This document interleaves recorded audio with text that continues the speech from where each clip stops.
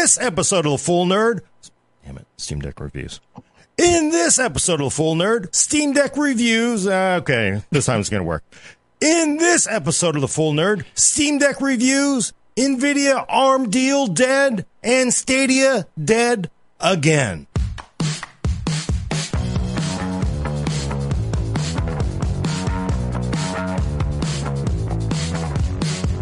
Welcome to episode 205 of The Full Nerd. I'm your host, Gordon Mong, with co-host Brad Charkis. Hello, Internet. Elena Yee.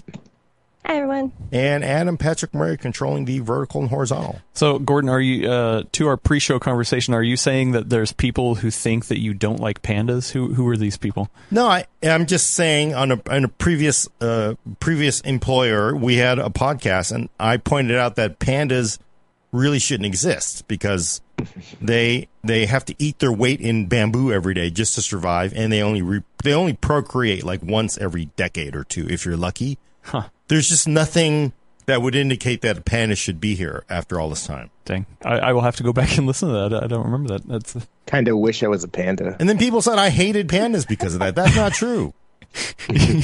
You should make a shirt that just says I don't hate pandas. It's just things are taken out of context. I mean, that's the internet, right? That's what happens on the internet. That is exactly. Yeah.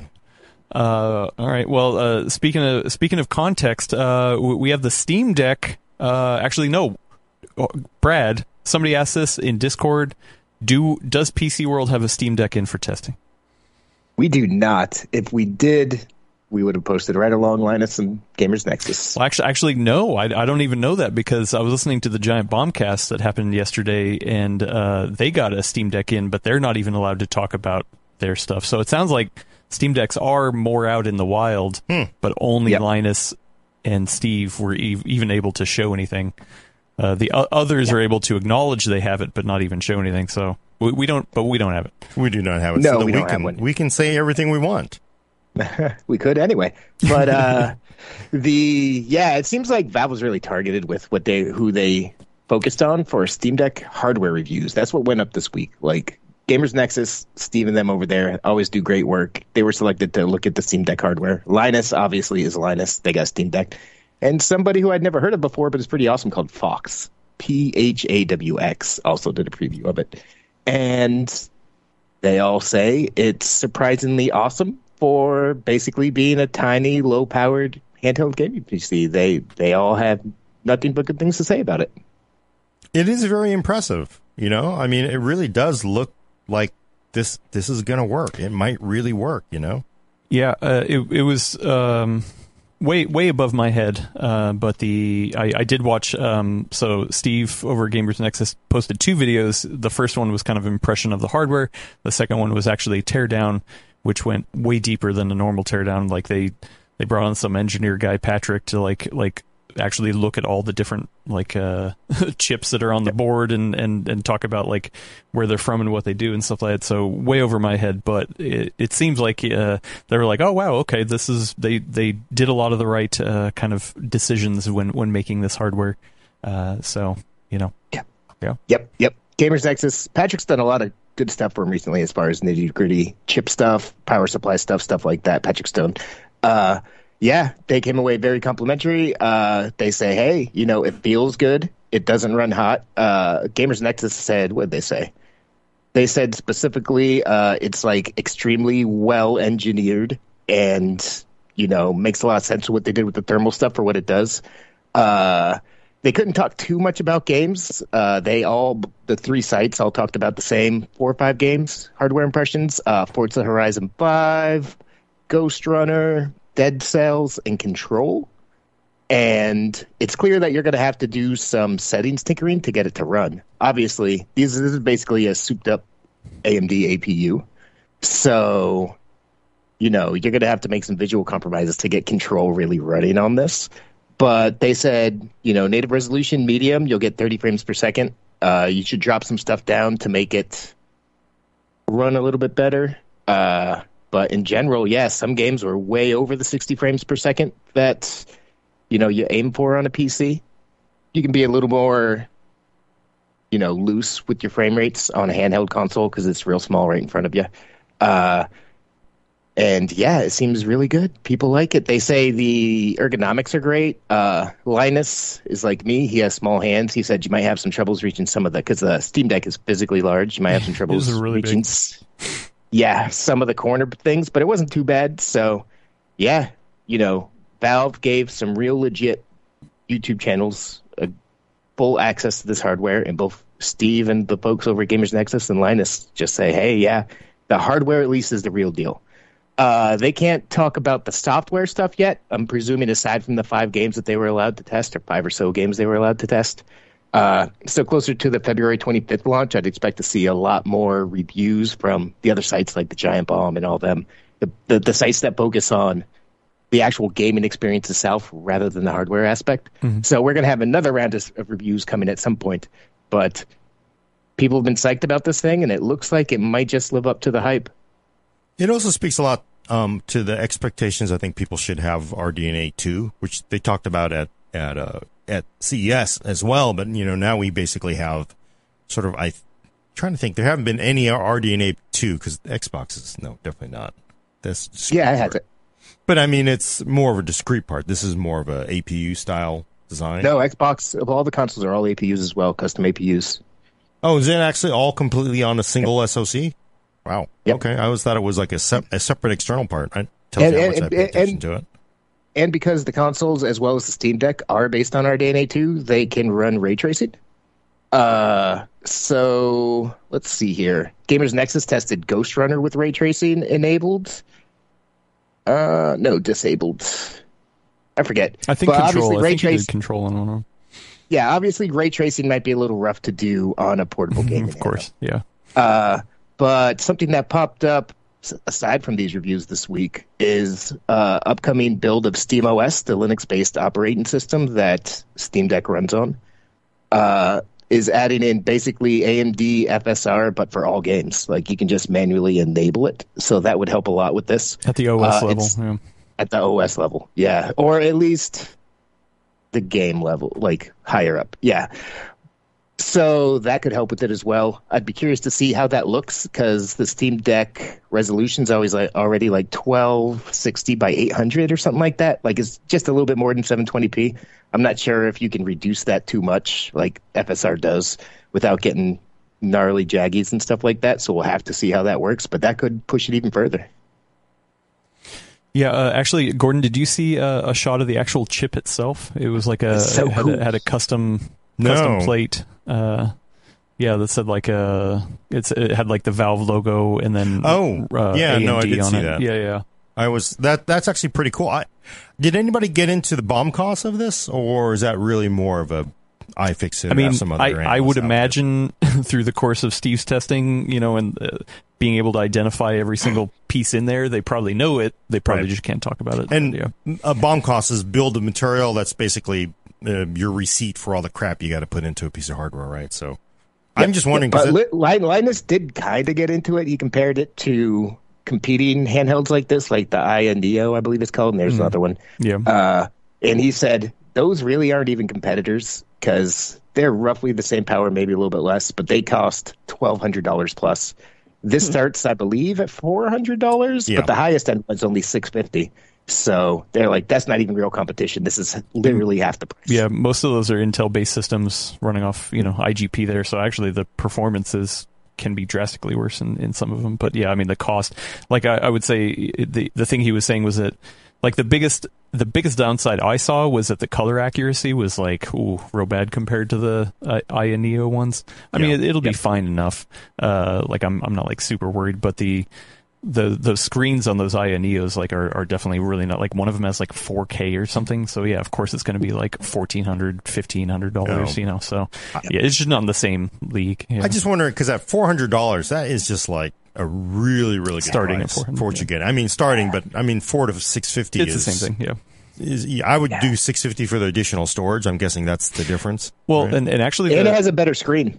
Oh, really? Huh? Yeah, there's a little bit of a coating on it. Yeah, but the transfer, I think it was Linus who looked at the transfer speeds or the loading speeds off of the internal memory and off of also an SD card. And there's there's definitely a little bit of a difference, but not super bad. Like now I'm like, oh man, should I have gotten the more expensive one, because the SD card like one actually is probably going to be fine enough, especially if you compare it to like a Switch or something. I mean, so I'm just wondering one thing you notice from the teardowns, people have been talking about, can you replace the SSD? And the answer is theoretically yes, if you can find one of the small thumbnail SSDs, which are very hard to find for consumers.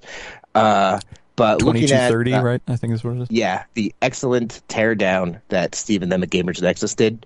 Like, the SSD has like special shielding on it. It's right next to the Wi-Fi chips and stuff like that. So you probably really should not be thinking about upgrading that SSD unless you absolutely have to. Well, unless you're willing to take the risk of breaking it and just waiting months and months to get another one. So, in fact, Valve even released a video that says, "Hey, don't do this, but if you were not to do this, you would remove these screws, and then you would remove this part. But you shouldn't do this, and then you remove this part, and then there you go. Don't do this." Yep. So they're obviously they're fine with you doing it, but you should accept Valve. the consequences of taking the unit apart and breaking it. I mean, but it also sounds like for most people, running off the SD card is not bad, right? Is not horrible. It's not going to kill it. So. I guess I'm just surprised because I mean, I know everybody's going to go, well, the reason why those other handheld PCs cost so much is because of the Intel chip, but I don't think that could just be it. I think it's part of it. No, but I think it's also it. the screens. The screens. But also, I'm sure like the quantities, like scale, the economy of scale. Yeah, Yep. Economy of scale, and I'm sure like those companies put these out because there's nothing like it. They're a niche product that, if you wanted to get a handheld gaming PC, you had to go buy their stuff. Valve just wants this to happen, so I'm sure they're selling this for pretty damn near or below cost. Yeah, because this is an impressive piece of hardware for what you're getting. That's why I'm wondering if it's actually a loss leader, almost like a traditional console where you would lose money for a few years in order to sort of build up that base. I mean, maybe Valve, I don't think they'd want to lose money, but maybe they're fine just sort of breaking mostly even because... Well, I ran a piece, I'll probably update it soon. I ran a piece right after the Steam Deck was announced about why it runs Linux. Basically because ever since Windows 8 came out, Valve and Gabe Newell was one of the most outspoken people saying, hey, what's up with this Windows Store? They're trying to make Windows a walled garden. This is crap. And ever since then, Valve's been working real hard to boost Linux. And just making this Steam Deck exist, putting it out there as a loss leader. Now, all of a sudden, all these games run on Linux now. Valve's been working on Proton for a long time. It's been mostly there, but having this coming out, having to have so much attention is putting a lot of focus on it, and a lot of developers are starting to make, their games, make sure they work on Linux. All the easy anti-cheat and BattleEye and all those things that never worked on Linux are now working on Linux because this is happening. So I wouldn't be surprised if they don't mind getting it out there cheap just to strengthen that escape hatch in case they need it. Yeah. It's good too. Real quick, I do want to clarify. The chat is pointing out, nice people in the chat, that there is actually a Neos with Vega graphics, like AMD based solutions. It's not all Intel. Oh, okay. But and a lot of the ones are Intel. Yeah. But with AMD Vega, it's the older chips. It's not like it's $400 cheaper, right? No, I don't. Yeah. Yeah, the other thing worth pointing out is battery life, because that's obviously a big concern with stuff like this. Valve said anywhere from 2 to 8 hours, depending what you're doing. Gamers Nexus was never able to get 8 hours. They never got beyond 6 hours of battery life, and some AAA games got as little as 90 minutes. Steve, Gamers Nexus, says you're going to want to make sure VSync is on, and you cap the frame rates to the 60 hertz screen resolution if you can. To get the most batteries. Otherwise, you're not going to get anywhere close to the numbers that Valve said.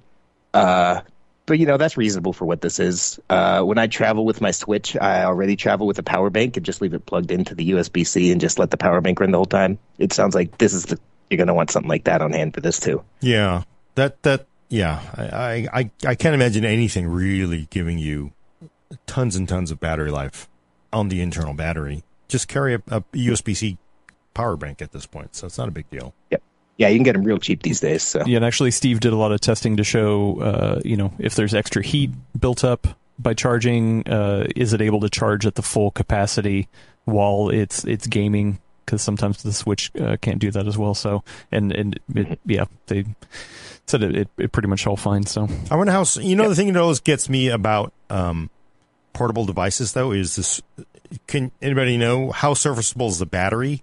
Because especially a lot of these really low capacity batteries, they just like the service life is like nothing. It feels like you got to replace them within a 24 months, and I'm wondering how easy that is for an end user.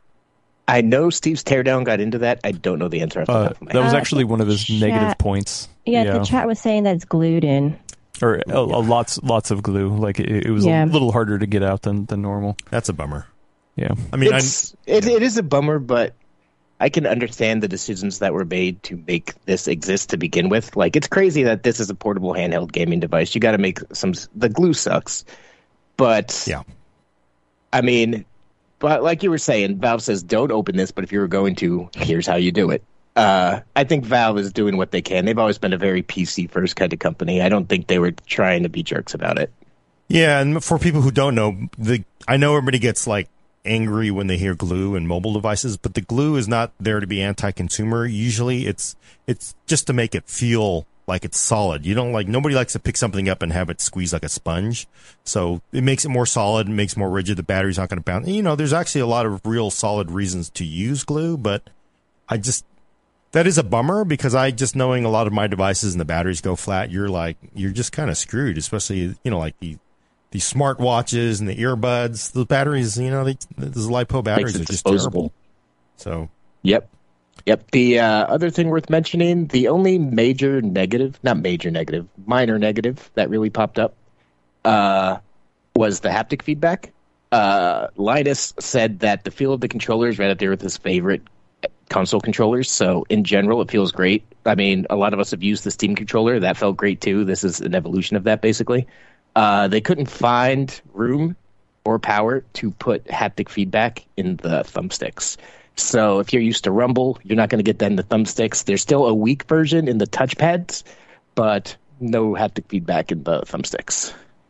Is that a deal breaker for controller players, Elena? Adam? I use controller a lot, actually. I love haptic feedback, but for this device, like with battery life being a concern, I think that's a reasonable thing to leave out. If it was an option to turn it off and I owned one of these, I'd probably turn it off to get the extra half hour plus of battery life.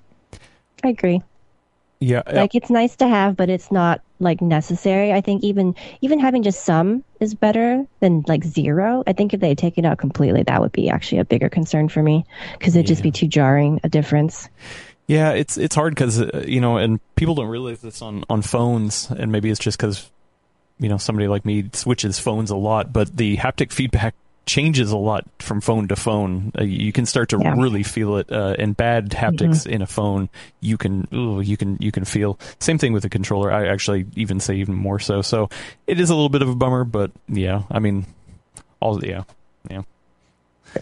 The other interesting tidbit is that since these are basically running, because this is a Linux-based operating system, it's running an emulated-ish, not quite, version of Windows. They did see some issues with some games. Forza Horizon 5 was one of the ones that Valve let them test. And even when they got it up to about 60 frames per second, the open world and lighting engine would make weird physics issues for Linus. So there's still some software work to happen there. I expect it to get straightened out pretty quickly because I have the feeling this is going to be a very popular device. But yeah, so there's still going to be some rough edges. This is still when it was first announced, I called this a Nintendo Switch for PC nerds. And I mean, to me, that's really reading the reviews, this impressive piece of hardware. That really feels like what it is to me. You're going to want to know how to be able to tinker with settings and all that kind of stuff to get the best out of it. So, but it will, because they want to have Proton, they want to have their, Steam OS kind of pushed. They will sell a Windows version? No, I think that you have to do it yourself. Yeah. Oh, huh. Yeah.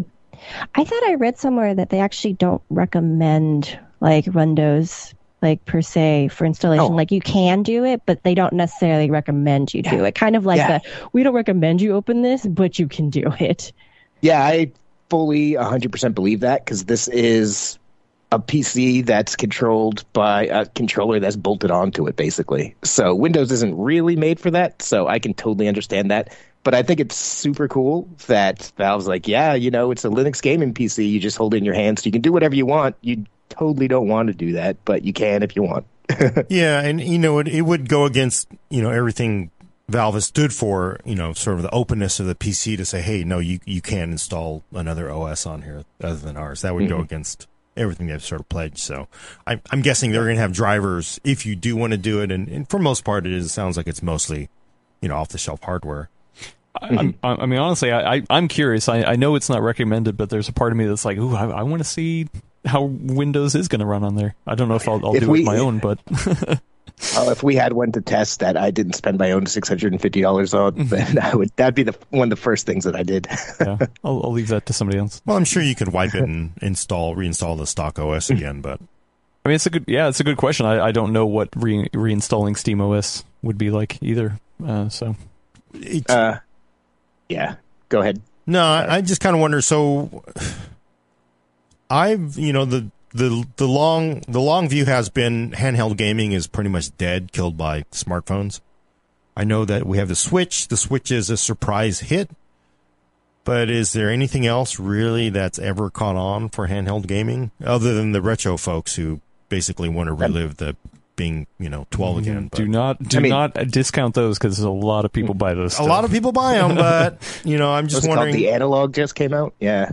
Analog Pocket has been blown up. Someone got that. Well, but I guess what I mean is like a real company, like a real Game company Boy or Game Gear to toss a ton of money into it. Yeah, and like, hey, we're going to go into it. So hobbyists doing something or a GoFundMe, wherever the heck those small, group whatever raising money to build stuff. That's kind of different than like Sony or Sony had the Vita years ago, and that feels like that got crushed by phones, right? No, they got crushed by piracy. That in the PSP, like it cracked wide open. So really, I can do whatever the hell I want on it. Yeah, really? So you're blaming? No, that it was. Of course, part of it was phones, but no, like Sony has come out and said, hey, listen, we're not going to support this anymore because it's just a Wild West. Like, why dump all this development money into it if people are just going to crack it? So That's actually another thing that came out this week that's separate from the reviews. Tim Sweeney, the CEO of Epic, said they're not going to be putting work into making Fortnite compatible with this, which is a bummer. But it makes sense. Epic also runs Easy Anti-Cheat, one of the big anti-cheat things that hasn't worked on Linux forever. They've been putting work in to make it work for this, so they are not ignoring this whatsoever. But they said because it is a Linux-based thing, you can install your own kernels, do all kinds of things, and it just... with the amount of players that Fortnite has, it makes piracy and circumventing that a big issue. So that's why they're not putting work into Fortnite making it happen, which is a bummer. But I would have thought that, Epic's whole point is like, we want to be everywhere as long as you don't charge us money, you're 30% to get there. I would have thought they would say, let's go ahead and do it, even though it's, technically a competing product, but why not do it? But yeah. So it's not, but but they are putting work into Easy Anti-Cheat, so other Epic kind of games will be able to run in there. But a lot of the secret sauce comes through Steam's Proton technology, Valve's Proton technology, which comes through Steam. So you're going to mostly want to stick the Steam Deck games on the Steam Deck anyway. So, which that's the big question, and if all the hardware reviewers are like, hey, listen, we can't talk about the the software side of it other than what they had cleared, but that's kind of it's who cares about the hardware if the software's not there. So we will see. I that's agree. The last big question. I agree. That's 100% the $1 million question for this device. That being said, I find this initial batch of reviews very encouraging, and I find the fact that both Steve at Gamers Nexus and Linus were clearly very positive about this overall is a good indicator that it'll run fine 90% of the time. And also, that's just a number I'm pulling out of my butt, but their general response to this makes me think that it's going to run relatively well. And targeted too, to say, hey, you know what, we're going to put this in front of, Steve, who, I mean, if it was bad, he was going to tear it apart, so they felt pretty confident about it. So yeah, that's why I'm not even mad about not getting one, because if Valve is clearly hyper targeted who they gave this to, if you're going to give it to two big PC reviewers kind of deal, I'm real glad that Steve and Gamers Nexus got one. So. Do you think this thing's going to really make it? I don't know why Adam thinks I'm a hater, but I mean, again, I have a closet full of, those Steam, whatever the heck, the Steam links. Steam links? I literally We have were 5 of collecting them. I can't give them away. I have a controller, and having witnessed Steam machines, it's nice to see, like, wow, this is like sort of the culmination of they've taken all those sort of failures and they've taken the best all the lessons they've learned and sort of poured it into this. But is this really gonna, and I'm not a hater, because I think it's really impressive, especially for the price. The value is really there, but is it going to really be enough for developers to support it? I mean, I kind of wonder what the install base has to be for developers to say, yeah, hey, we're going to put real work into making sure everything works, because that has killed most of the portable initiatives that I can think of. You know, the original Nvidia Shield. It was just simply lack of title support that really killed it. Well, the original Nvidia Shield was Android based. This is a PC, even though it's running Linux. It runs Windows games. That's Linux. I think Linux is that I think that this is instantly going to become one of the more popular standalone gaming SKUs. Like, they're going to sell way more of these than Acer's going to sell a Nitro laptop. Like, these are going to be ultra popular, I think. Boy, I don't know. Like, if you add up all the gaming laptops, it'd be different. But I think it's just like a standalone, like, hey, there's a Steam Deck. Here's the most popular gaming laptop. I bet you this will be right up there in terms of units sold. Do you think so? I feel like from all the people who've expressed a lot of enthusiasm about it, I feel like it's still a pretty specific audience at the moment. I don't know how mainstream it's going to get, really. I'm not saying that to crap on it. I'm just curious, like, where your opinion's coming from, just because of my impression of, like, who's, like, really kind of glumped onto this at the outset. All right. My opinion is based on the fact that there's clearly intense amounts of interest in it just across the internet. Every forum that I go in on Twitter, like, there's tons of questions. There's tons of interest in this. And just the PC enthusiasts that I know in real life, like, there's some folks that I know who basically only play Minecraft on their desktops, and they still ask me questions. So what's up with the Steam Deck? Because this would be cool to play this on the bus on the way to work or whatever. So I guess once reviews start rolling out, I mean, it's $500. It's under $500. It's $400, which is really killer. I'm not sure. I mean, like, if you look at the Acer Nitro gaming laptops, those things are like, they've been like top 10 laptops on Amazon for like years almost. And that's the reason I thought of that one. I just sort of think there are literally there's probably more than 1 million, definitely, right? They sell a buttload of those laptops. To be on that list, they must sell a lot of them. So yeah, because that's what I'm thinking, where it's like, because you can still get a budget gaming laptop for about like $700 to $800, and it'll still play a decent amount of games. And I'm wondering, like, fact of the matter is, a handheld is still pretty specialized. Like, yes, you can install Windows on it if you want to. If you want to dock it, you could still do your taxes on it. You know, the same old thing we talk about all the time. But I feel like, just from the perspective of like a mainstream person, like, if they're in a store and they're like, I want to play games, like, I'm still kind of wondering how many of them would pick up a Steam Deck over an actual laptop. I'm curious to see how many people who would have upgraded to a 3050 or another graphics card for $400+ will be like, all right, I'll get one of these instead. Actually, somebody in chat did say that, hey, I can get behind the Steam Deck as opposed to an overpriced GPU. I can't remember who said it, sorry. I guess, but I mean, it's clear, you know, Linus, Steve, other people that have touched this thing, the hardware is there. This is real hardware. The price is there. Is the software there, though? And it's for when the next 2 weeks. Well, and I don't really personally. I don't think it's gonna I'm not sure it would outsell some of those low end gaming laptops, because I think, you know, what a lot of that's driven by is, again, hey, you need a laptop for all the other stuff in your life, and then can I play Fortnite? Can I play Valorant?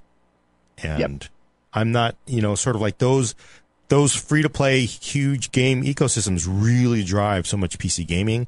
Is there Minecraft? You know, maybe there'll be Minecraft on there. And then, and again, I know that there is a lot more controller support in games, but I still think the vast majority of most of PC games is still done mouse keyboard. for shooters. Because I mean, the place that PC has almost ruled on is shooters, and that's really mouse and keyboard, right? So those are all kind of things that, in my book, add up to why would I buy one of these Steam Decks. And I think it's cool. Like, hey, $400 is almost like, it'd be interesting just to mess with at $400, but then am I going to spend my gaming time to play on this instead of on my desktop? No. So no, but when you're going to work or you're traveling on an airplane, you're doing whatever, you can play Assassin's Creed Black Flag on this. You can't do that with anything else. Well, no, and I mean, and Brad says this all the time. Same thing. It's like I've got a nice machine at home, and at my office, or even on the PC or on the TV. So it's just like, but sometimes I just want to, Lindsay's watching something on the TV, and I play the Switch. So it's the same kind of like I play the Switch all the time at home. Like this is an and device. I don't think anyone's ever going to look at a Acer Nitro 5 in this and be like, No, this is definitely an and device. But I still think they're going to sell gangbusters. I'm with Brad. I think they're going to outsell like something like a Nitro 5. Yeah. We'll have to see. But I mean, definitely, it's at the $400. It's going to sell like hotcakes because that is just giving the thing away practically. Yeah, so they're not going to be able to keep up with demand for the first runs.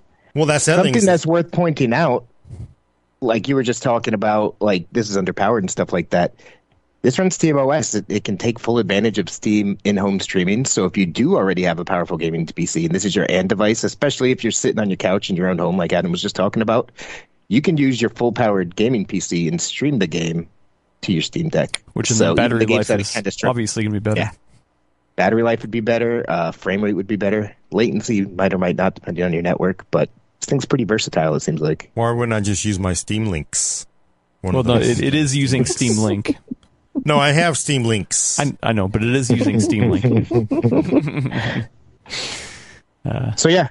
Just a couple quotes that I thought were worth pointing out from Linus's review. He calls it arguably the most innovative gaming PC in 20 years or more, which I think says a lot. Linus has reviewed a lot of stuff. And just a quote that I loved that made sure, because all these reviews were long videos, so we did a text synopsis and embedded the videos. If you haven't had time to go check out the videos, you can go read our article on PCWorld.com. We made sure to get this Linus quote in there just because it's hilarious. Talking about the haptic feedback, he called it, at the moment, haptics on this device are a poo stain on an otherwise crisp white sheet. That was funny. That's, I think I would call room service and say, you need to change sheets in this hotel room before I come in here.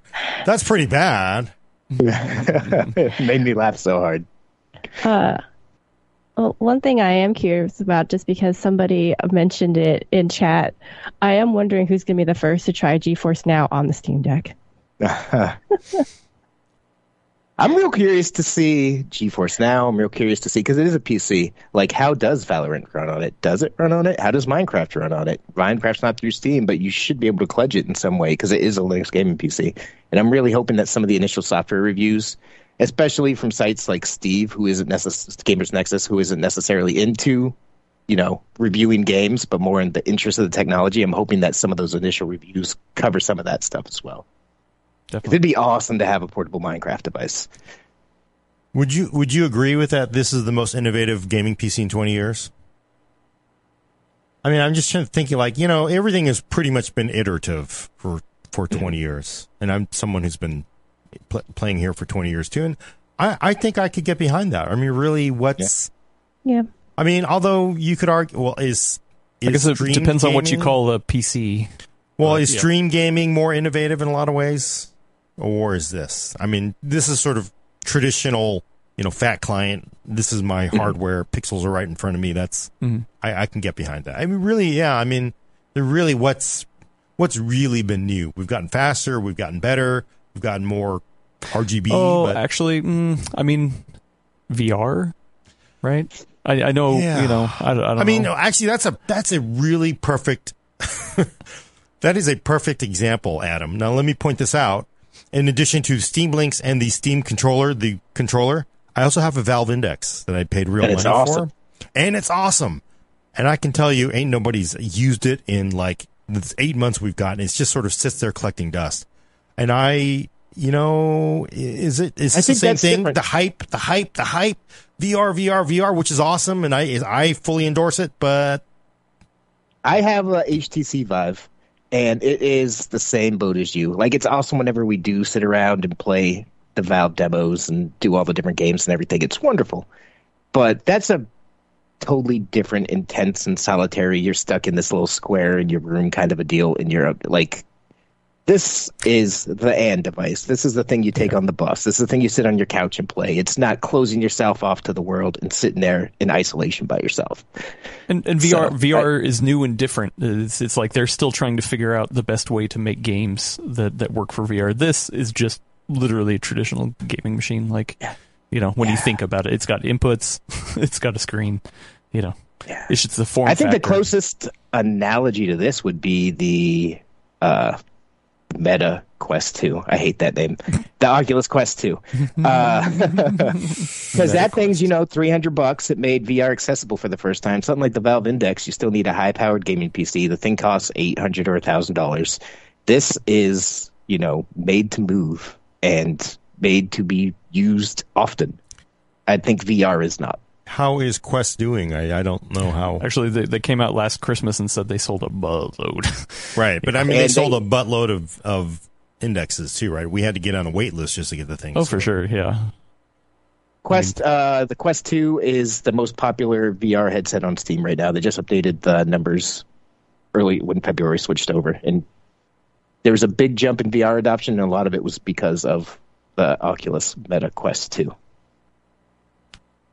So I'm intrigued. I'm super seeing these reviews. Like, I still the proof is in the pudding for these. I have a feeling there will be rough edges with the software. I have a feeling it'll work fine 90% of the time, but that last 10% make all the difference for people. I can't wait to see the software review of these. But from everything I'm seeing so far, I did not put down $650 to pre-order one of these things. But now that I'm seeing the reviews, I would definitely buy one. Yeah, no, I mean, really, at $400, it really does tip that, what the hell? I'll just screw around, right? And I can see that. I can legit see that because the hardware looks like it'd be a blast to just mess with. So, especially if you like indie games, if you like older games, if you're not playing necessarily Call of Duty, Modern Warfare, or whatever the newest version is, even the baseline SSD I think is 256 gigs. And that'll hold a ton of games. So if you're playing the older games, if you're playing retro games, the kind of things that'd be really good on a thing like this. So I'm really intrigued by it. I'm just afraid though that the only company that has been given permission to ever have a successful portable product and continually is Nintendo. And I don't know, nobody else really has ever cracked the code. And I hope this does, but Nintendo really just they have magic all the time. They are able to do it over and over and over again. So. Yeah, that doesn't make me a hater. No, it's funny because Nintendo's thing is they're always super polished. They're great experiences and stuff like this. I really do think this is going to be a switch for PC nerds. I think there's going to be rough edges. You're going to have, some things to go through. But I think it's going to be awesome in a different way. Yeah, for tinkers, yeah. I mean, it's also what you get with something that's open, right? Mm-hmm. So it's not going to be as polished as a closed system. Yeah. Also, I never said you're a hater. I just said you hate pandas. I'm just kidding. I don't hate pandas either. I'm just amazed. I just think they prove evolution doesn't really exist. That's all. If you think about it. I'm just kidding. We do have some questions over on Discord. Master Procrastinator, friend of the show, asked Steam Deck question: what's the main thing everyone will be outraged about? Fortnite not running on it. I think there's going to be a lot of rough edges, and I think people are going to go and having gone through, because you go through the hype builds up to an unimaginable level. We have basically really good endorsements from people that have touched hardware. Sometimes that valley of despair for hype launches is really rough to get out of. So that's what I think is people are going to get these in their hands. And it's not going to be perfect because it's not a consumer. I mean, it's not a Switch, right? It's not sort of all the sharp edges have been ground off to me. It's going to be intentionally a little rough, and I think some people are going to freak out over it. That's what I think is going to happen. Go ahead, Brad. No, you can go ahead.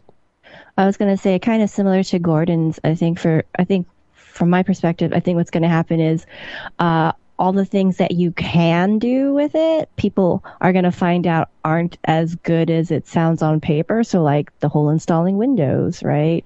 Things like that, where it's like you can do it, but I think in practice, it's not going to be as polished as people would hope. And so it's going to be just a disappointment for a lot of people who are like stoked about it. Mm-hmm. What I was going to say is I think that 9 out of 10 games will run just fine on it.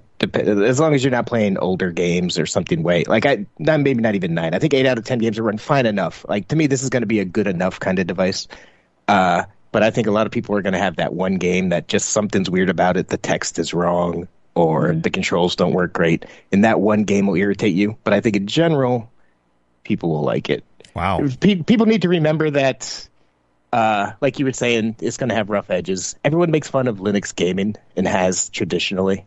This is a Linux gaming PC. So Valve's been doing a lot of work.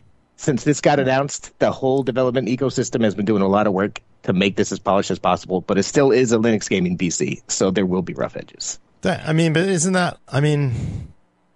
game PCs, no offense, but they're clearly a very, very small, but it's a very small subset. I mean, isn't that, you're basically already taking a portable device running Linux, and like you've basically got a really, really small group there. I think it's going to run better than you think. Valve has been putting a ton of work into Proton the last 2 or 3 years. Like, I actually did, if people are interested in the history of it, I did an explainer on what is Valve Proton, explains it in context of the Steam Deck. I recommend going and reading that if you're not familiar with it. But Valve's been working on this behind the scenes for several years at this point, and it's gotten really, really good. Like, the biggest downside you could say to it was the fact that those anti-cheat systems didn't work on it, and now they do, so... Yeah, and I do want to point out, because I think having Proton, having a Linux gaming, operating system alternative to Windows is incredibly valuable, because you need something to balance Microsoft and keep them from going full on Apple, right? Closing everything off. And you need it to be open. You need the PC to be open. Linux OS does that for us. At the same time, please go do all that hard work for me. I will say you are doing hard work, but it's only when things get bad here that I'm going to leave. And I think that's the whole point of the Steam Deck. Like, people are going to buy this thing, man, and it's going to make Linux gaming more popular and viable than ever. I guess, but I think the hard thing is there are 50,000 games in the Steam library, 50,000 games in applications, 50,000. If you can't get a lot of those developers to, hey, you need to optimize for the Steam Deck because people are having a bad experience, I'm not doing that. There's nobody bought this thing, right? I think it's developer relations is so important now in this, and the important part of developer relations is you do it for me or you pay me to do it. And that's really what it feels like it's become, because they're under such stress to make money doing the next thing. They're not going to go back and backport something to make it work. I just kind of think even the muscle of Intel, Microsoft have not always gotten everybody to support, right, for new initiatives. So expecting people just to do this out of the kindness of their heart, I don't know if that's something that's going to work, Mm-hmm. I think that it depends on how Valve handles the controller. I think what Valve does with the way it handles Steam, handles controller inputs in general, is very versatile and flexible, and it can build around a lot of that. And there are already users who make custom profiles for the Steam controller and stuff like that. If they can figure out good, be it from Valve or be it from users' profiles for these games, and make it somehow so that that's the default if you're running the Steam Deck, I think it could alleviate a lot of that. But we'll see how Valve does on that front.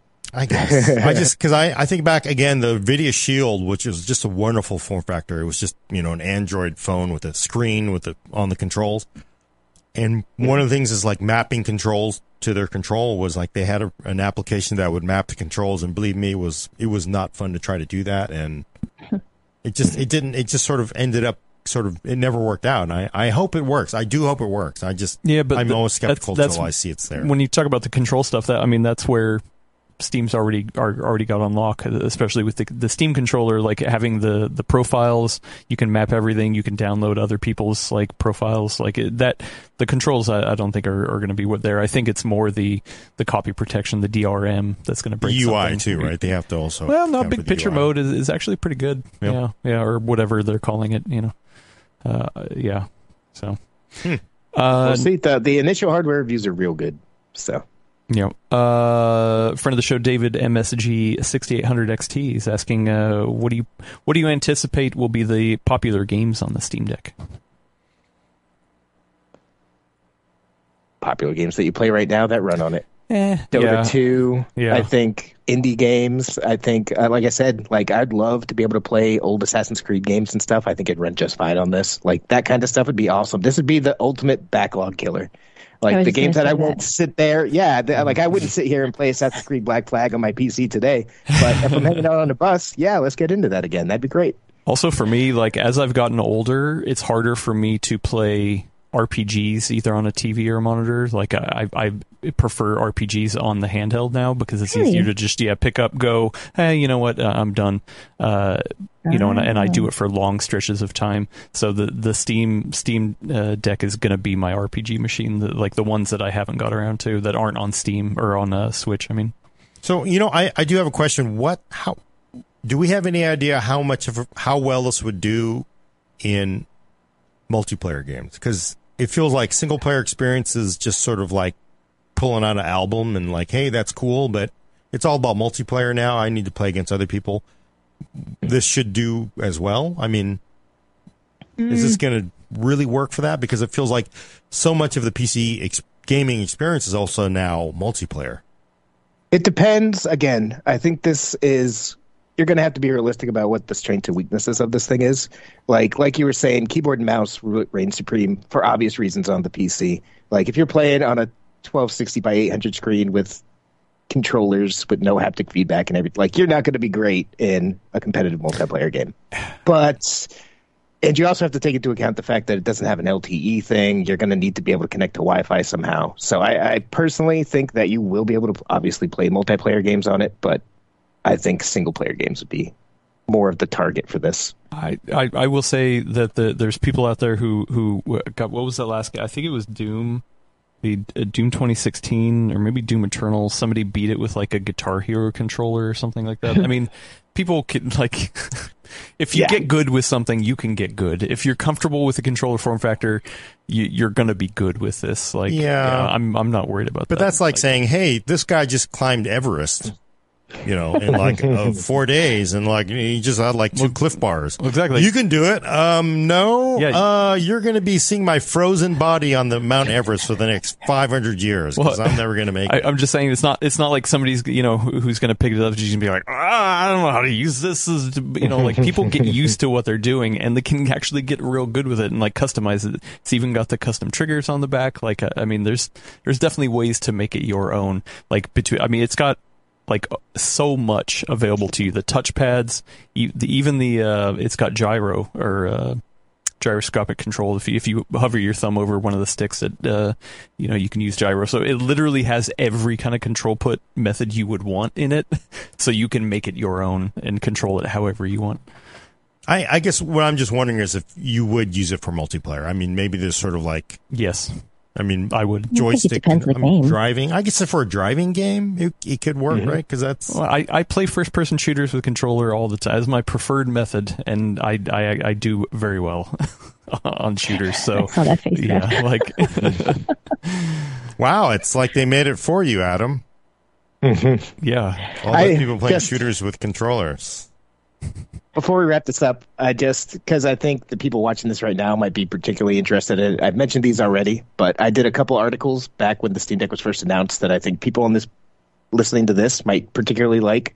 Like if we did a synopsis of these reviews, and I included a list of some of these in there today, I did why does the Steam Deck run Linux, blame Windows, and I also did an explainer on what is Valve Proton. If you're interested in this, I highly recommend going and checking both of those pieces out. Not just because I wrote them. I wrote them because I find it super interesting. I think y'all might as well. So I just wanted to make sure y'all were aware of that. Awesome. We do have maybe two more questions. Liquid R, friend of the show, asks if the Steam Deck can provide a stellar user experience in ease of use and performance, could be a successful Trojan horse for SteamOS 3 on the desktop. Yeah, I mean, it is important to get, because the problem with SteamOS is there's just nobody bothers to support it. Because why? Because Microsoft has backed off of the closure of the OS, so why do it, right? I think I encourage, them to continue to support it. Although, here's my question, though. The problem with SteamOS, I will say before you ask the question, is that it runs Linux. Continue.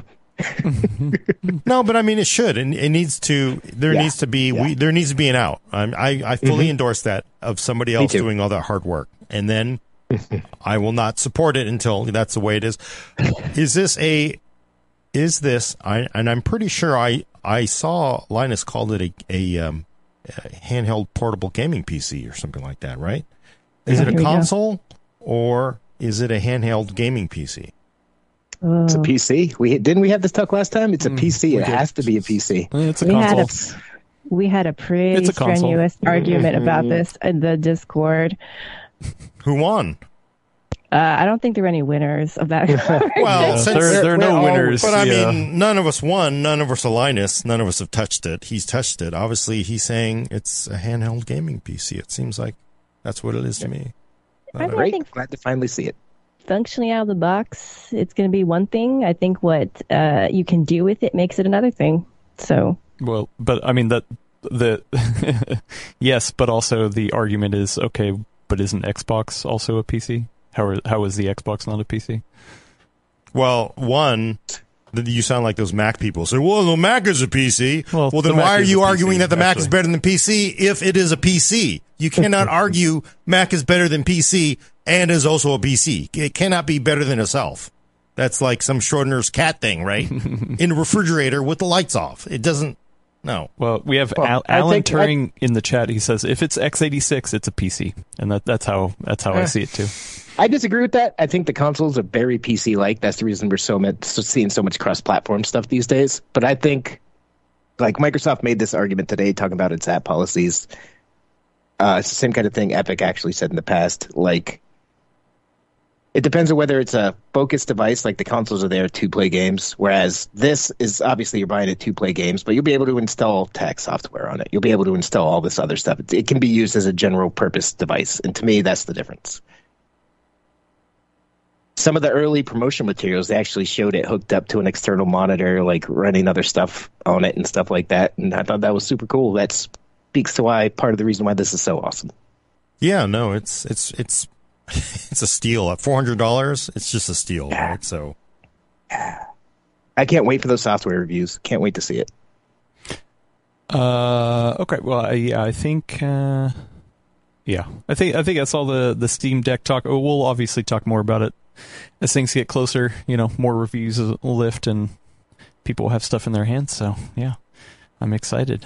Both Keith and I have our own pre-orders, and so we'll nice. See how it goes. You know what it reminds me of, though, is the Nvidia Shield. Oh, the Nvidia Shield. If which only is running on ARM. Yeah, if only it was. If only that deal with ARM went through. What happened, Gordon? What happened? Well, obviously I'm wrong on that one, but I mean that was clearly one of those you're just gonna like take you got to buy that lottery ticket once in a while. Basically, what happened was I guess the deal to Nvidia and ARM's deal to sell. NVIDIA and SoftBank's deal to sell ARM to NVIDIA got blown up. It was $40 billion in cash and stock. Mark Hockman has a story on PCWorld.com. You can go read that. Basically, yeah, everybody's just kind of, they're giving up because they are reading the wins of everybody saying they're against that from mostly regulators, American, British, Chinese regulators are all against it. Everybody wants ARM to remain Rick's Bar in Casablanca. So do all the other big tech companies, to be fair. Like, yes, the regulators are against it, but so are Apple, Samsung, Qualcomm.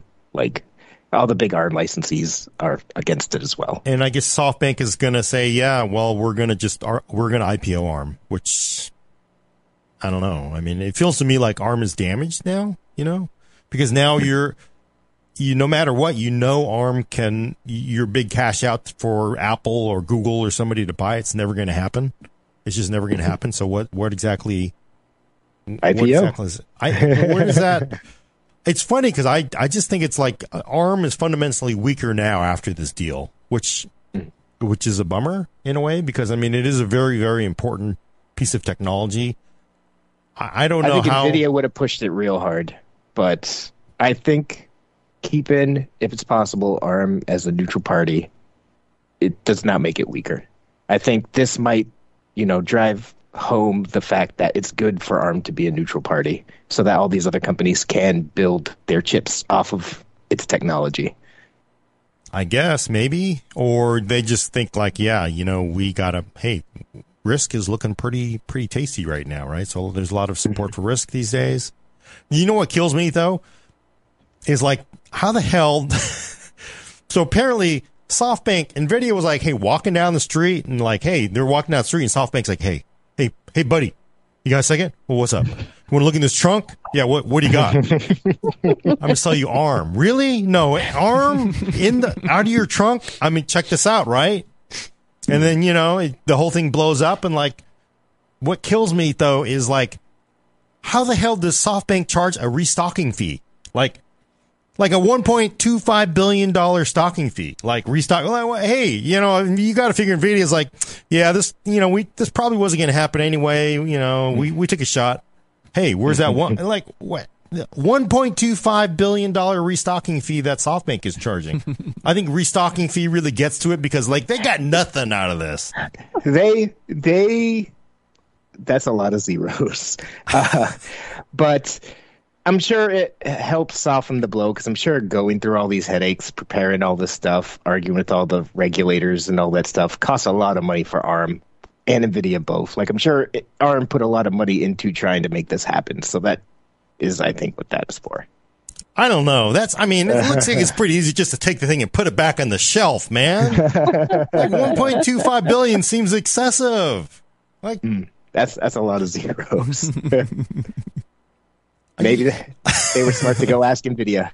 I think this deal happened at a really terrible time. Like, the reason why this deal started to happen, I think, is because of the timing. Nvidia's stock has just been ridiculously good. So that's part of the reason why a lot of this was due to stock, because their valuation's so high right now that they can say, hey, we'll buy this.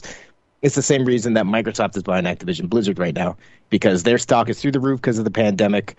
Activision Blizzard's is low because of all the controversies. Hey, time to swoop in and do this. I think that's what was happening here. But it also works against them, because right now, controlling chips is like a major multinational, governments are getting pissy kind of issue. And that's really what just blew it up for this. Like, Intel's pushing hard to make chips in America. AMD is as well. All that stuff. And I think this is just fallout from that. Yeah, but to me, that's why I really sort of thought this might end up going through, because there definitely was some flag flying. Like, yeah, the FTC felt like that. A lot of people thought that was what killed it. It probably is what killed it. But at the same time, don't we want a U.S. based company to control basically the CPU that powers the entire world practically? So isn't that in the interest of the U.S.? So I was kind of surprised. Yeah, I wouldn't be surprised if they decide to fight it if they figured out something with the U.S. But I think China and Britain Europe were also fighting it, and it's just way too much. Even if it is have good ideas and good things could have happened out of it, it's just the wrong time. I still think ARM comes out of this weaker. Everybody, huh? How? Well, because one, it is neutral now, and sometimes you're still going up against other companies that have, you have Intel, you have AMD, you've got Risk, you've got these other technologies here. Sometimes you do need more funding to continue, and sometimes actually being under the umbrella of somebody like Apple or Google or somebody with immense amounts of money can actually make it stronger. And I think everybody has seen the message that like nobody's ever going to own ARM. It's always going to exist on its own. So it's never going to sort of like blow up even anymore. It feels like it's already huge, but is it going to dominate more? I mean, 90% of servers is still x86.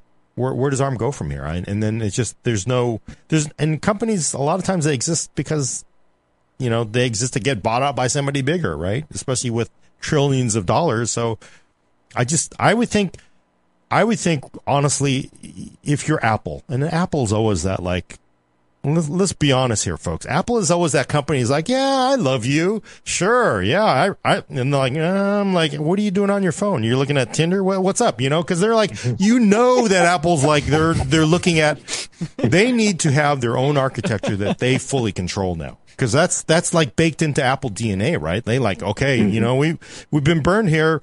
You know, IBM, Motorola, Intel, like, let's just do our own thing now. I mean, really our own thing now, because there's definitely a risk there.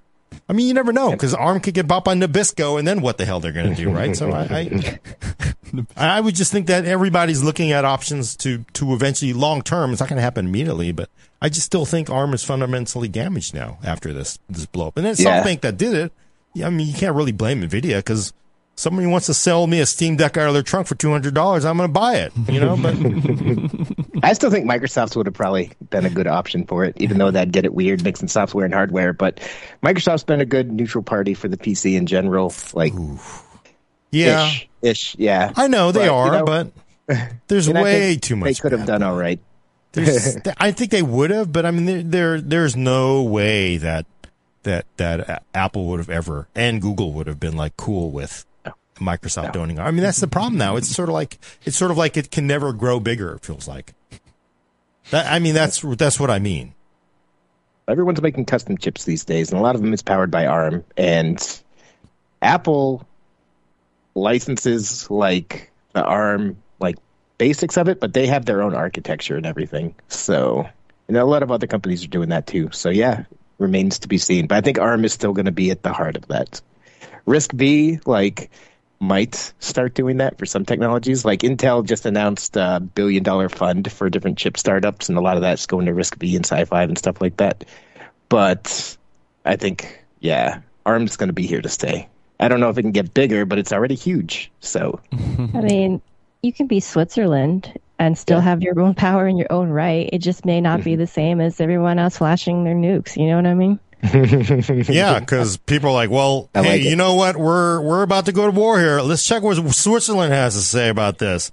We want your advice. Should we? We don't care what you do, Switzerland. Give me some Ricola. Get out of here. We're going to do this thing. I just kind of, I don't think, you know, and that's, you know, it feels like if ARM is going to go to war with everybody else, continue to get that, it feels like it's fundamentally a lot harder now. So I don't know.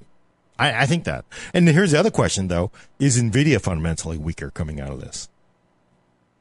They are now the seventh largest company in the world. By the way, they bumped off Meta, I think, because Meta lost a ton of money recently. But does this whole deal hurt Nvidia? You know? I don't think so. Well, other than paying for that restocking fee, but... No, I think it could have done very well for Nvidia if it went through. The restocking fee hurts. But I think there's a reason why it's as highly valued as it is now. I wouldn't be surprised if their stock does go down in the future, but that'll be when the GPU bubble bursts, when demand happens, catches up, and Ethereum crashes and stuff like that. I don't think it'll be related to this. So, but Nvidia does need a general purpose processor, though, right? I mean, it feels like. Yeah, Intel is going to have its GPU soon. It's got its CPUs. AMD's obviously offers both and has for a while. Nvidia's the one missing from there, so it does. I can see why they took this stab, but. Well, what do they do though? If you're Nvidia, I mean, obviously though they are 90% of graphics on the PC, so they're in no danger of losing any control. But I do wonder, do they need to invest in something else? No. They're doing fine. The graphics they've done a great job convincing the world that graphics power is what's needed for a lot of what's coming down the pipeline. And I think that's what their strength is. I think this would have been a good fit for them, but I think they'll be just fine nonetheless. I don't think this hurts them tangibly, their basic business. Yeah.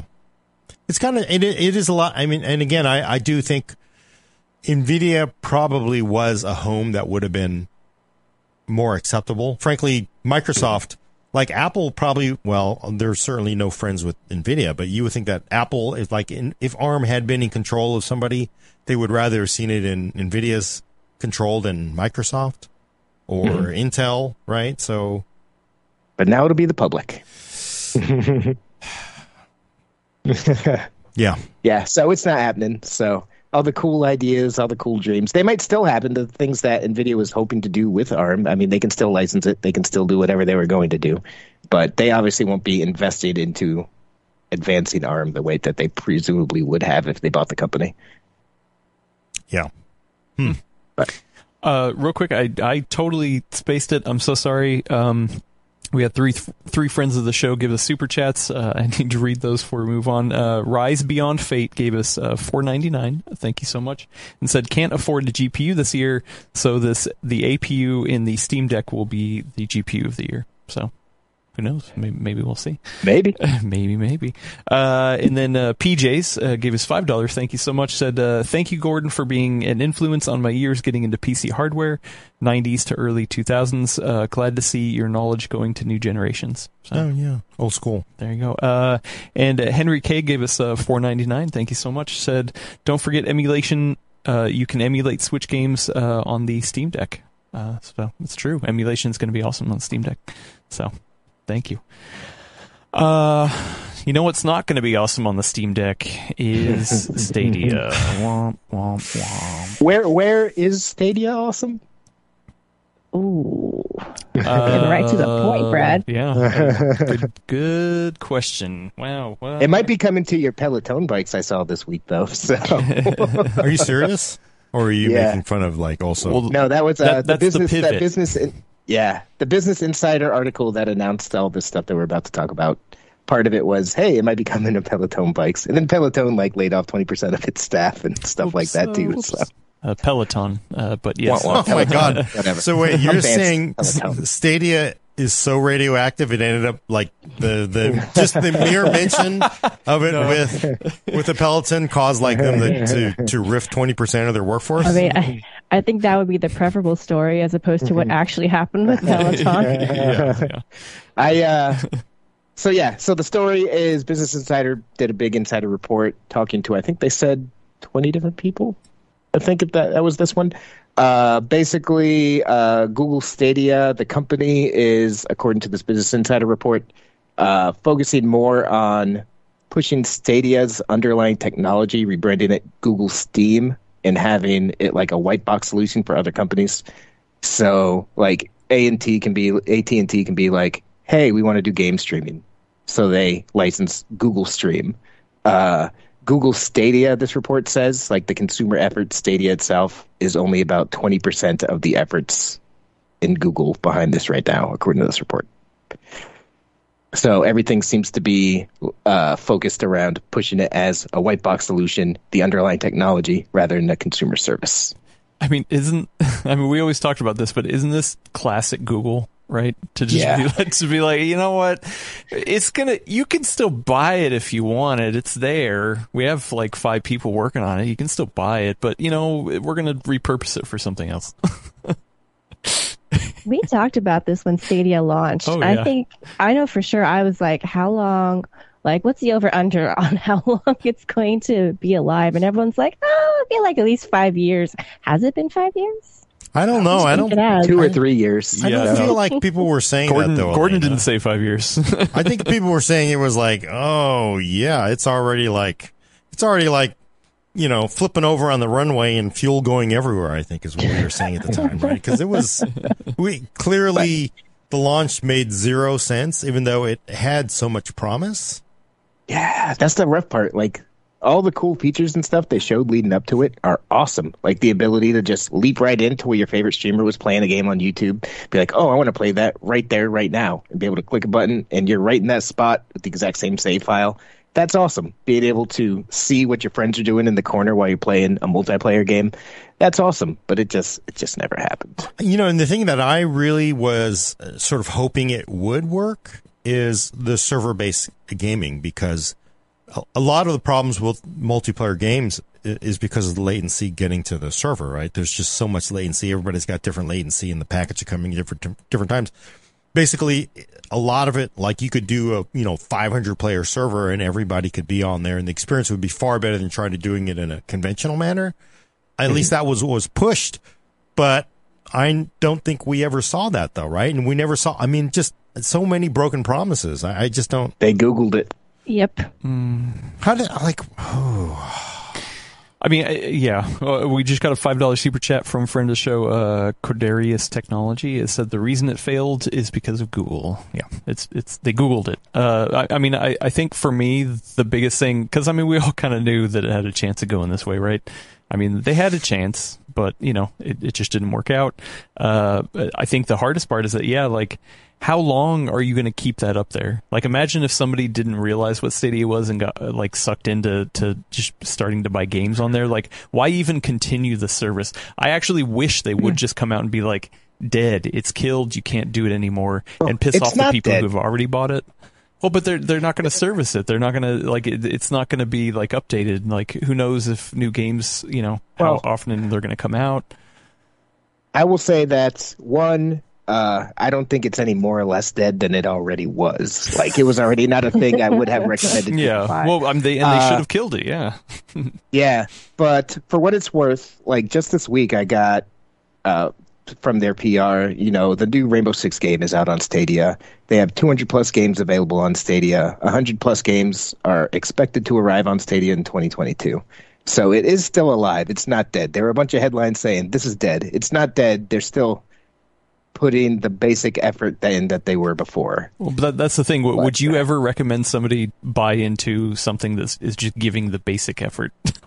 No. Well, Brad, but let me ask you, this is if a tree falls on a Schrodinger's cat in the forest and no one is there to play the game on Stadia, is it actually still alive? If no one is playing any games on there? Yeah, I really feel like, I mean, it's just like, I don't know. Like, why would they keep it going if they're just going to let it like on life support? Like, have you guys ever seen the Destiny 2 player base things that came out? I forget who mentioned, because you could look at the Destiny 2 and it's like daily users. It's like thousands and thousands of people, millions of people on consoles, on PC, on Steam, and then it's like 8,000 people on Stadia or something like that. Yeah, that's why you would argue that you were saying they never were alive in the first place. So well, exactly. Yeah. I mean, yeah. So it's just, for me, it's like I feel like it'd be better to just kill it.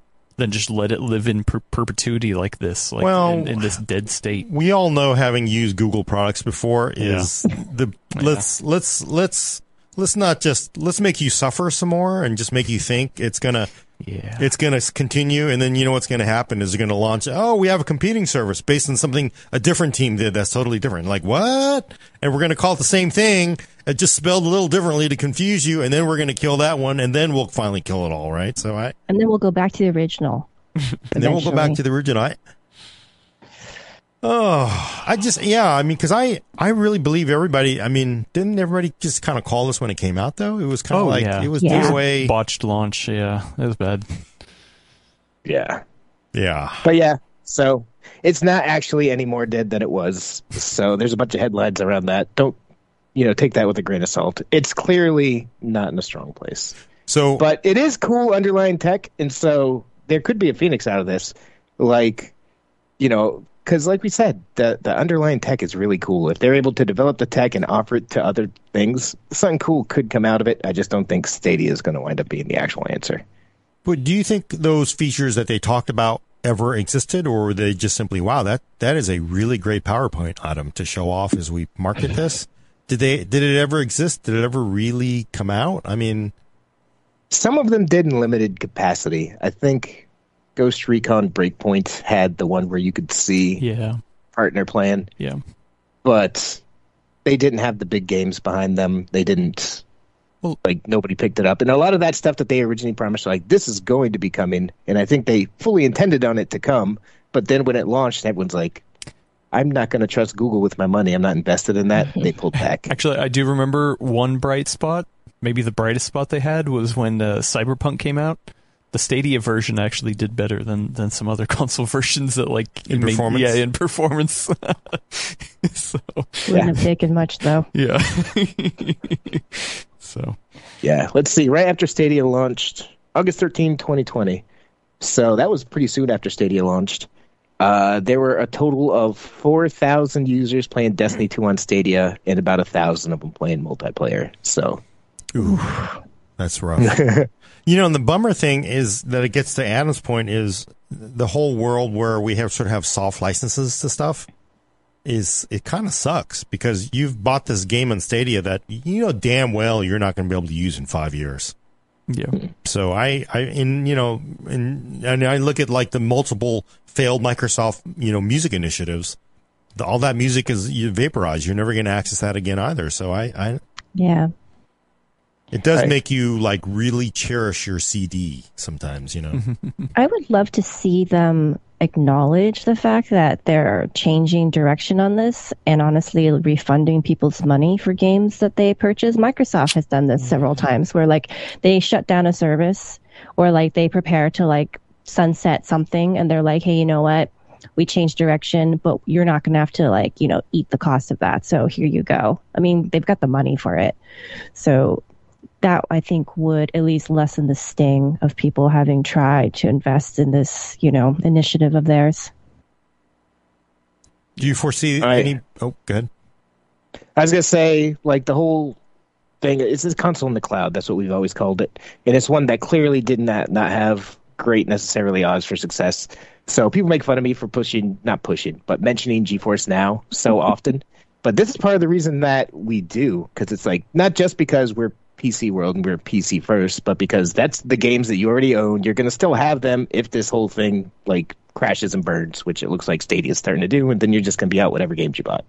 Yeah, it is funny because I do hear more groundswell around the Xbox Game Pass Cloud or xCloud. We're just going to call it xCloud. I can't remember what the official title is, but especially in the option where you're like, hey, listen, I'm going to play the game on my console, and then I pick it up on my phone to like the save transfers over. So it's just like, oh, if I can't get to my console or something, I'd play a little bit. So it's almost like those two services have kind of been able to cement themselves in different ways too, between GeForce Now and xCloud, whatever.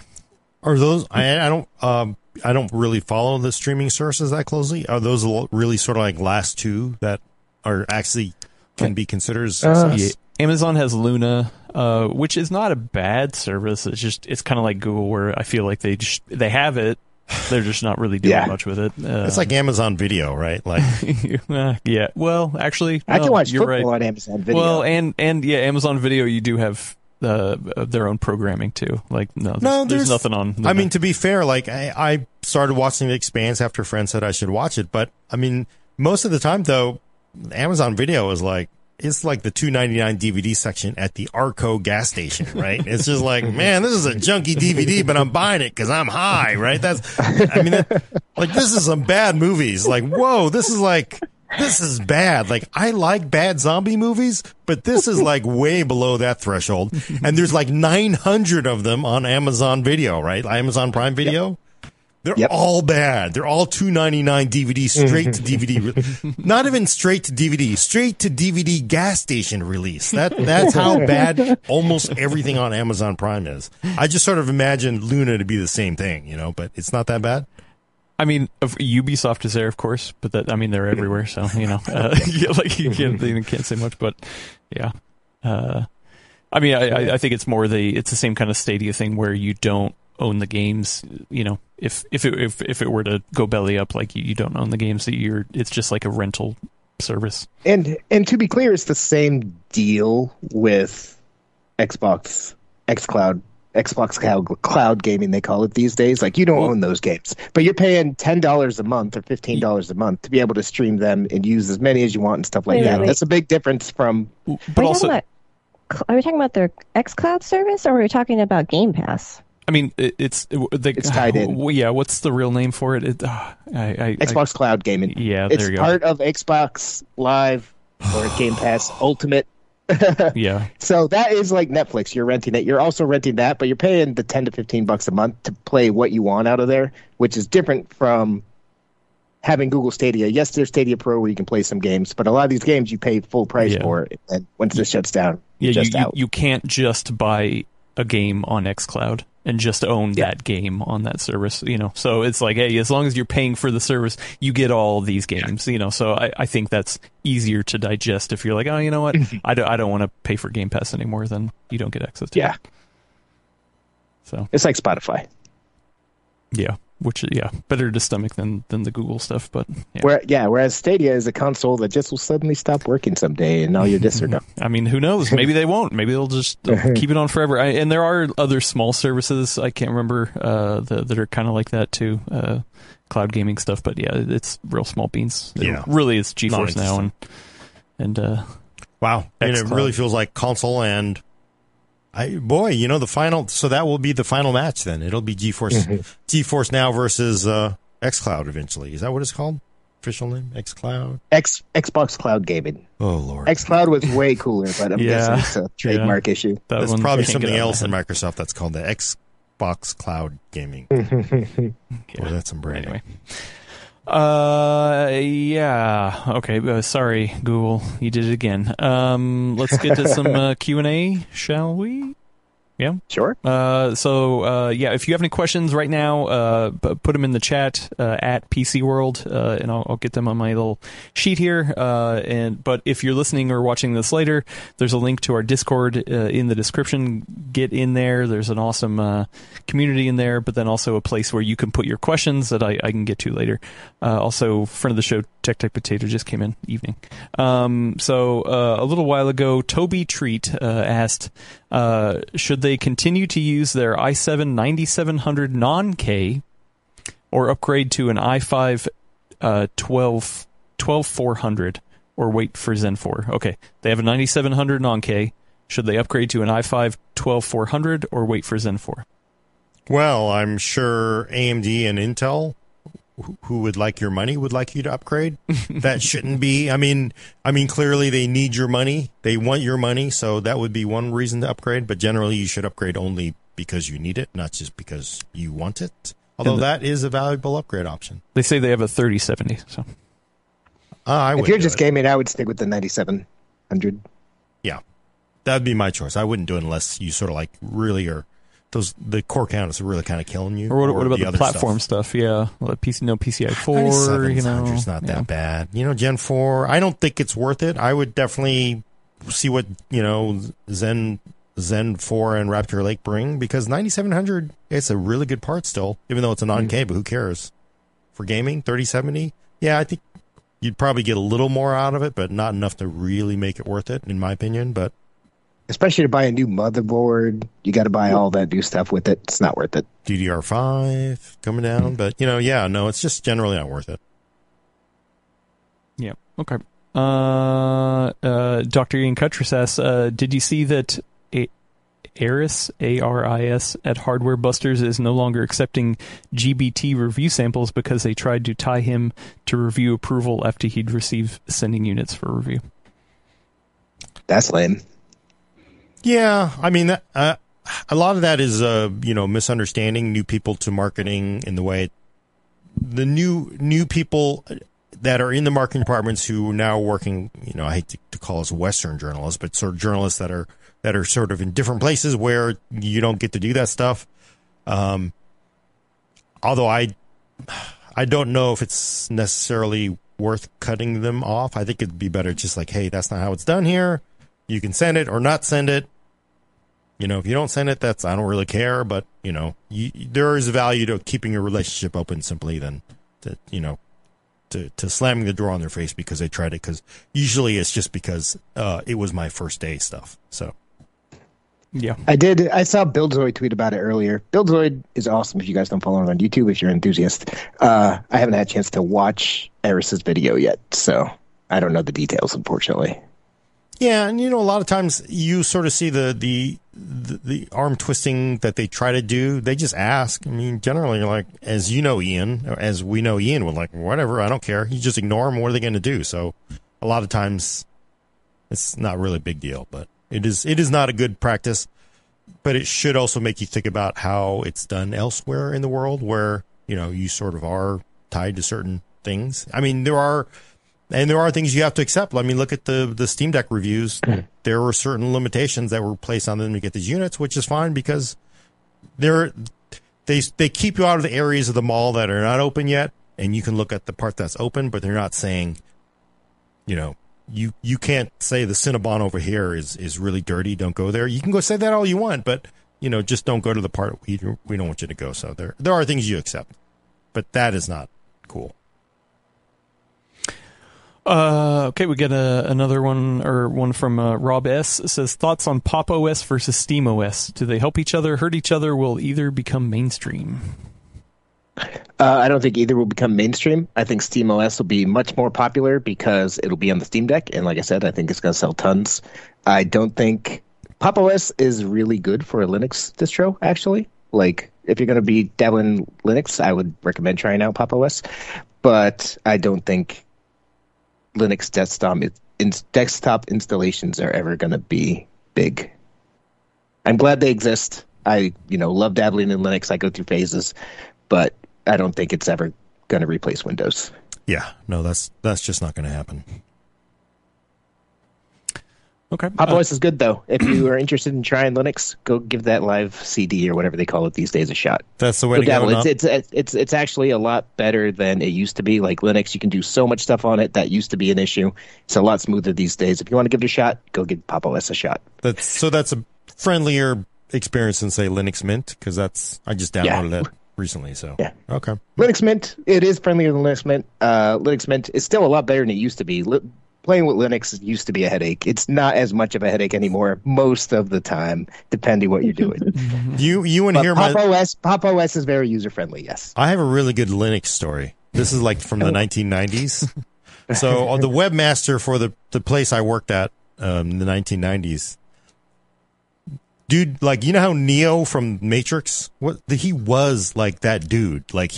He looked like him. That's Neo, right? Trench coat. The guy's name is David Vincent. He was our webmaster, but all the black, all that other, he had the whole Linux, Matrix look, and he owned the Matrix.com. He actually owned the URL. That's before nice. The Matrix came out. Oh, dang. I'm like, Gordon, you gotta, Gordon, you Windows loser. You need to try out Linux. It's like, okay, I'll try it out, David. I'm trying this Red Hat. Okay, I've installed it. How do I get to the CD? Well, you just mount the optical drive. It's like, I have to mount. You just shell out. I have to shell out and mount the optical drive to access the. That was like some early Red Hat version, but that was like, okay, I'm going to go back to Windows 98 now. It's a lot easier now. Yeah. Says a lot that you went back to Windows 98 voluntarily.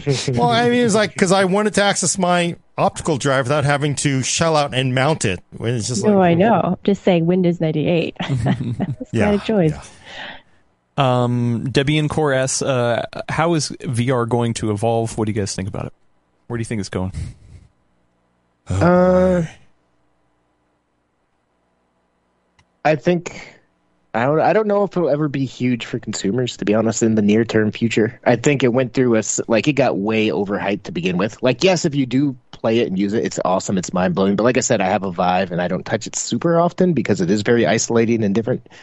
I would not be surprised if VR and AR winds up having much bigger application in businesses like what Microsoft is doing with HoloLens as time goes on. Yeah, but even that kind of blew up recently, right? So yeah. There's an official term for it. It's called the Valley of Despair after the hype phase. You're crawling out of that Valley of Despair once people realize, like, oh, this is hard work. I don't know. Sometimes VR is amazing, awesome, but yeah, it does sometimes feel like, this is just, I don't know. Maybe there's like you need like a generational ship, like, oh, I'm not going to make it, but maybe my kids will make it out into VR, right? I think it's also experiences. Like, I feel like, when you talk about games, you or whatever software, you think about it like a killer app, something that somebody wants so bad to get into and stay there, right? Like whatever, the Half-Life Alyx was partially that, but not enough, I don't think. So I don't know. I think it's like they're still trying to figure out the best ways to use it and get into it. A traditional game doesn't just map one-to-one, so you have to have a separate experience. But how do you build that out? What does that look like? I feel like that that hasn't been cracked yet. Yeah. So. No, there really hasn't been the killer app for it, right? There's no killer app. It's still yes, the Facebook, the Meta Quest 2 is pretty popular. But it still is, it's affordable, but it's isolating. It's inherently technology limited. If you still want really, really great VR, you got to have a decent gaming rig. And that's not something that everybody has. I love VR. But for me, a lot of the games are really fun, but my favorite experiences were just that experiences, like Google Earth or Tilt Brush or the Blue, stuff like that, I think is way more interesting than the games a lot of the time. We actually did one of those, multiplayer VR centers, mostly off-the-shelf hardware. It was like an MSI VR backpack. And I played, it was a Star Trek experience. I did it with both of my kids on my Christmas, or on my birthday. I really enjoyed it. And, it was tetherless, so you're not tethered to anything. And it was really kind of fun, but it was super expensive. And it just a curiosity, for a lot of people still. A really great experience, though. Yeah, there was everyone who uses it loves it, but I just don't think it's going to blow up anytime soon.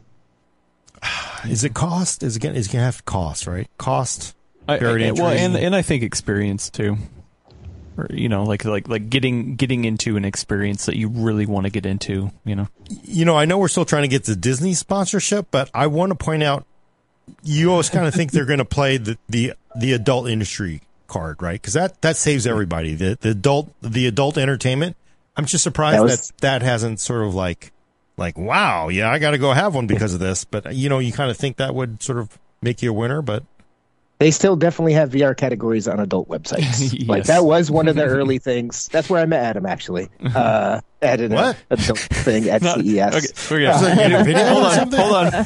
Please. That last part right there. Contact. Yeah, we didn't just meet in a VR chat room on a porn site. It's not. No. We went to a briefing together at CES. So that was very much the early. I forget where I was going with this, but yeah, it's there. I have an embarrassing story. To me, it's just like I was saying. It's the isolation factor. And the uncomfortableness, even the most comfortable VR headsets, you feel like you're wearing a headset after half an hour, 45 minutes. The newer ones aren't that bad, but it's still just different from sitting there at your computer, unencumbered, listening to Spotify. Yeah, it's an experience. Okay, I'm not gonna tell you the embarrassing story. It wasn't embarrassing for me either, but that was okay. Mike Quinton gave us a $40 super chat. Thank you so much, friend of the show. They retracted the question though, so I'm not quite sure if they want me to ask it or not. Well, let me know in the chat. Credit for question asked, I guess. Yes, thank you. And Evo Cotty Productions, another friend of the show, gave us $10. Said can't wait for the Steam Deck. Me and you. Good afternoon, nerds. Pizza on me. Thank you so much. Go get some pizza. I'll totally do it. And then another question from Dave Richards. Do I really need 3 separate power cables coming off of the power supply to a 3080 Ti? Their power supply only came with 2, and so they used the one that has the extra little, offshoot thing, piggyback. Elena wrote an article about this. Oh, I saw Brad about to speak, and then I heard you cue me, and my brain's like, wait, what's happening? Go ahead. So it's not strictly necessary, but for things that can get spiky, it's not a bad idea if you can do it. That's the really short way of putting it. So if you have a graphics card where it can be prone to having power spikes, it's not a bad idea to have separate cables because it helps sorry, that's the wrong word in this context. It helps protect against the potential of, overloading that particular set of wires for what they're able to handle in that given moment. I would say I agree with all that.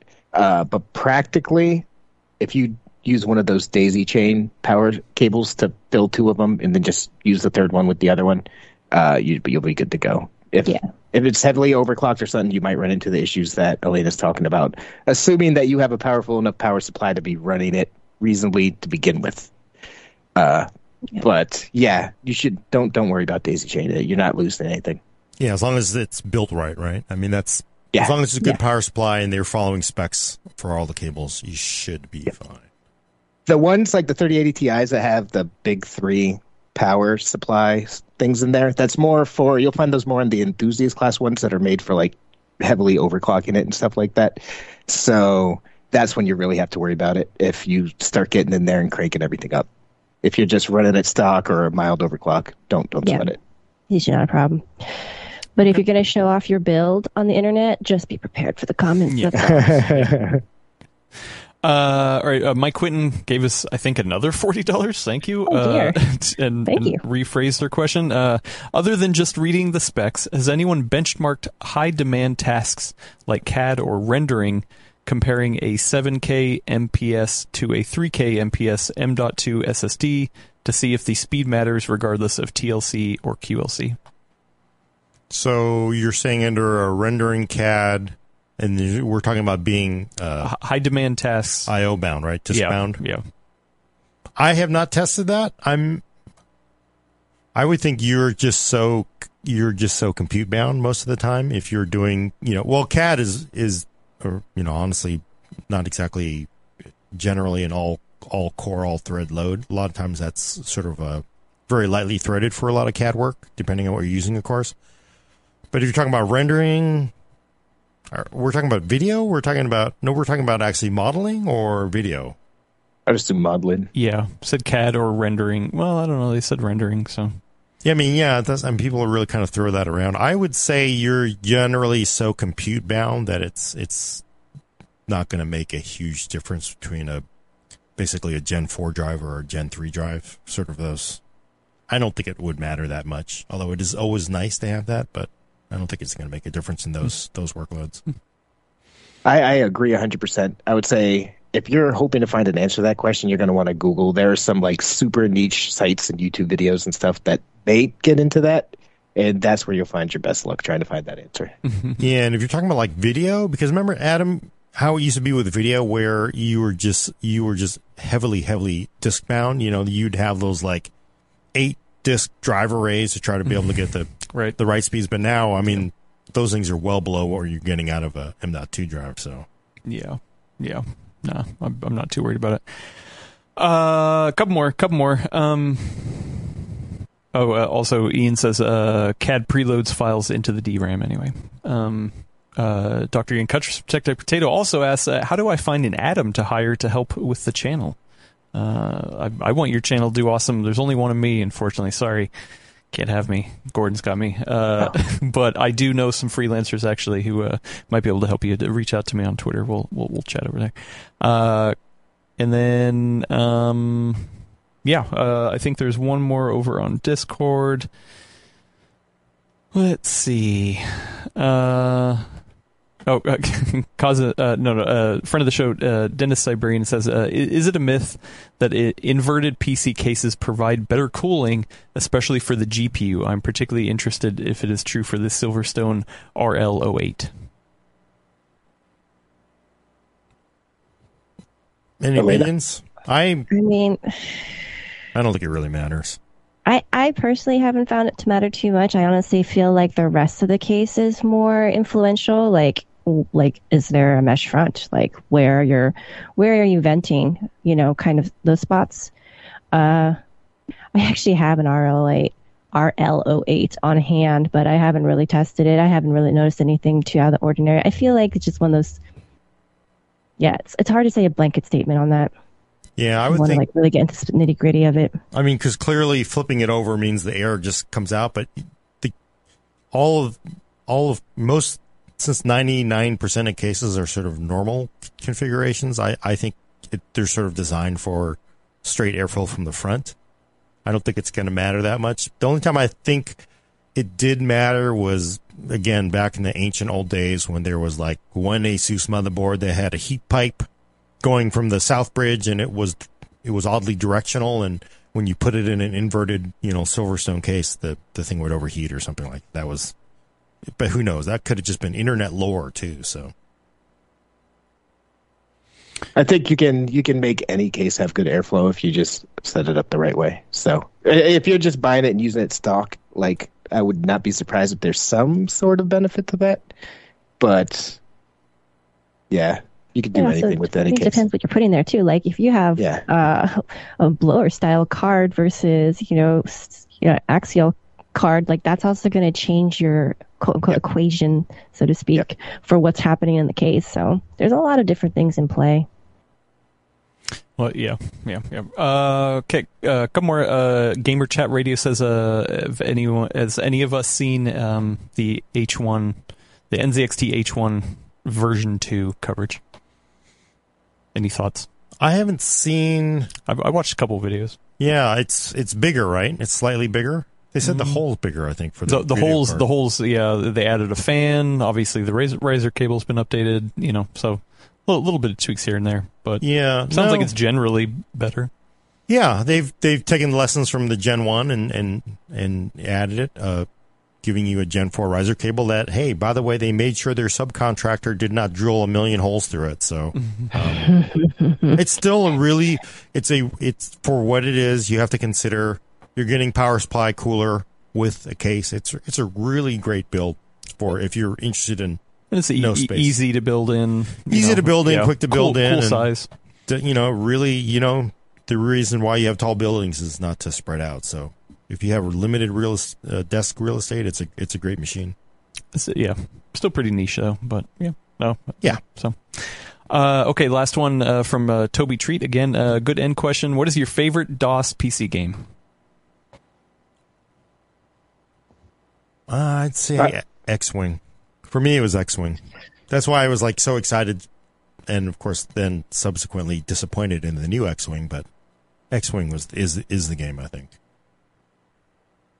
I spent way too many hours playing Frontier Elite 2 back in the day. I was actually super glad to see Elite Dangerous happen. When I was young, I used to write fan fiction for it and stuff like that. I was hardcore into Frontier Elite 2. So I also X-Wing's good, Rise of the Triad, all those older things.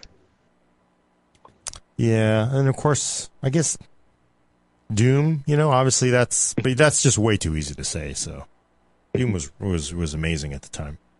I liked Doom was amazing at the time. I loved Rise of the Triad back in the day. I loved that. That was actually, that was just overboard, right? So to me, that Rise of the Triad was wow, this is just insanely overboard. Now the remake that they did 5 years or so ago is just as ridiculous. I like Painkiller. Remember, of course, this wasn't a DOS game, but Painkiller was pretty overboard too. I don't know if you ever played that one. That was, Descent, man. That was.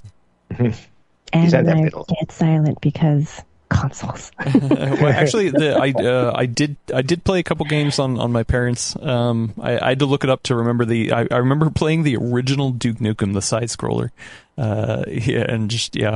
It's funny. But then also I looked up on GOG.com, Star Trek Judgment Rights.